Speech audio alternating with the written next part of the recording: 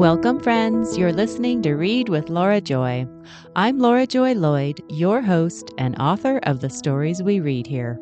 This is interactive, serialized fiction, where there's always more to the story, and readers influence what happens next.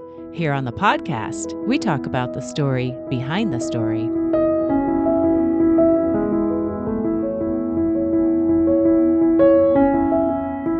Today, we're recapping what's happened so far in the Wren Island series. We'll be talking about parts 1 and 2 of the series, and there will be spoilers. So if you'd prefer to listen to the series from the beginning, pause right now and click on the link in the show notes to go to the first episode. In part 1, we got to know our heroine, 45-year-old Allison Theodore. She's independent, creative, organized, and slightly over the top about keeping things neat and clean. We explored Allison's incredible property, her large English Tudor-style house, driftwood-littered beach, and the surrounding evergreen forest. We got to know Allison's 2 dogs. Big brown Louise sometimes sort of acts like a guard dog. Little Lokita, who is blind, is a sweet doggie. Allison so wants to do something important with her life, and songwriting seems like just the ticket. But Allison struggles to write a song she feels is good enough. Then, spick and span Allison's patience is put to the test when her scattered aunts arrive. It turns out that Aunt Macy and Aunt Amelia aren't just here for a visit. They need a place to live, and they want to call Wren Island home. Amelia's recent diagnosis of macular degeneration means she's rethinking what her future looks like. She's fighting to keep her independence, all while her sister Macy becomes more and more bossy. Allison, sweetheart that she is, invites both of her aunts to live with her and commits to taking care of them. At the island's only grocery market, we met 14-year-old Jax, the store owner's son. We also got a hint that Allison, for whatever reason, might be avoiding the store owner, Virgil. And Amelia was injured in a fall. As she traveled from the hospital back to Wren, Amelia saw her first whales but mourned for the details she missed because of her failing eyesight. Later, Amelia imagined an extraordinary encounter with orcas. In part 1, we saw orcas several times, and we learned that the people at the commune up the hill ring a large bronze disc whenever whales can be heard through the hydrophone located just off Wren. Industrious Allison ordered furniture and all the trimmings to help her aunts settled in. She tackled her new responsibilities with courage and optimism, and life on Wren felt settled again, balanced even. Then the third sister, Allison's Aunt Shasta, showed up, flirting with the boat captain and ready to roll.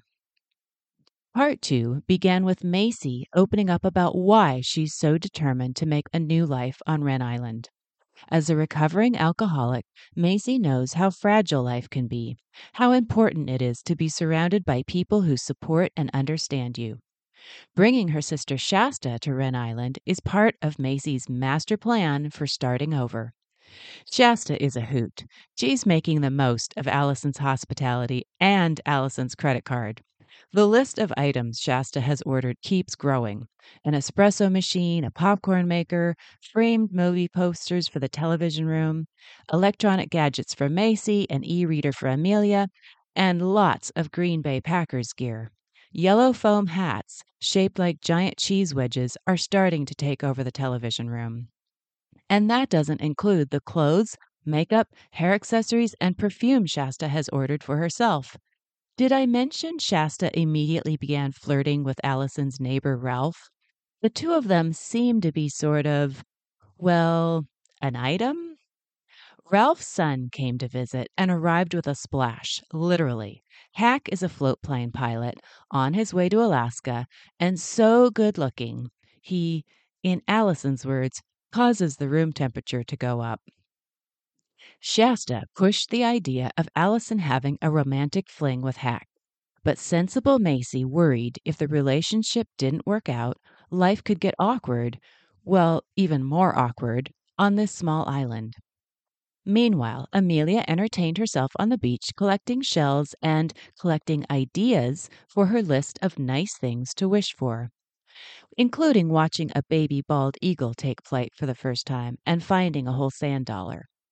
When Amelia got a cell phone, she also got the idea to record videos and put them on social media. Amelia's taking on all kinds of firsts. And Allison is disappearing every afternoon. Allison's aunts don't know it, but Allison is feeling cluttered right out of her own home. All those purchases filling up what used to be a pristine, minimalist home. And Allison still dreams of writing a song, an important song people will take note of. But with all the distractions at her house, she can't focus on her music. Enter Virgil. Yes, the same Virgil who is the grocery market owner Allison avoided in part 1. Virgil offers Allison a solution. Allison can work on her music at his cabin every afternoon, while he and his son Jax work at the grocery market. It's a lovely setup, perfect all around, except Allison reveals there has been an almost kiss between her and Virgil. But no worries, nothing like that will ever happen again, because now Allison makes sure to skedaddle home well before dinner time. And besides, the almost kiss happened before Allison saw Virgil's grocery stock room. The moment she laid eyes on all that inventory stashed helter-skelter any old which way, she knew she and Virgil could never have a future together.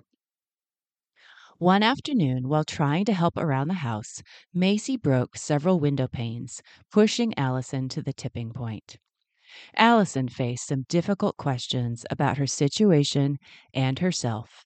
Virgil, yep, him again, suggested Allison get away by herself for a few days, take her boat somewhere maybe. So Allison headed to Reclamation Island, where a friend loaned her an off-road motorbike. Then she set off, thrilled to be on her own, and found the perfect hidden cove at an uninhabited island, complete with a pod of orcas. While tying up her boat at the dock, Allison lost her cell phone in the water. But she's not worried. She's independent and free for a few glorious days. And besides, she'll set up a Wi-Fi hotspot later and check in with her aunts from her laptop. Except she won't be able to send that message.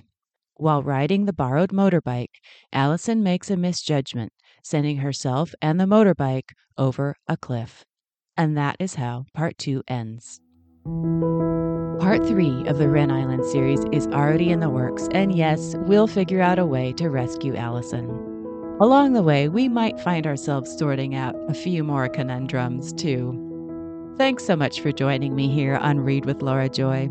I'm Laura Joy Lloyd, your host and author of the stories we read here. To keep reading, subscribe to the podcast, or click on my website in the show notes and subscribe to receive my emails.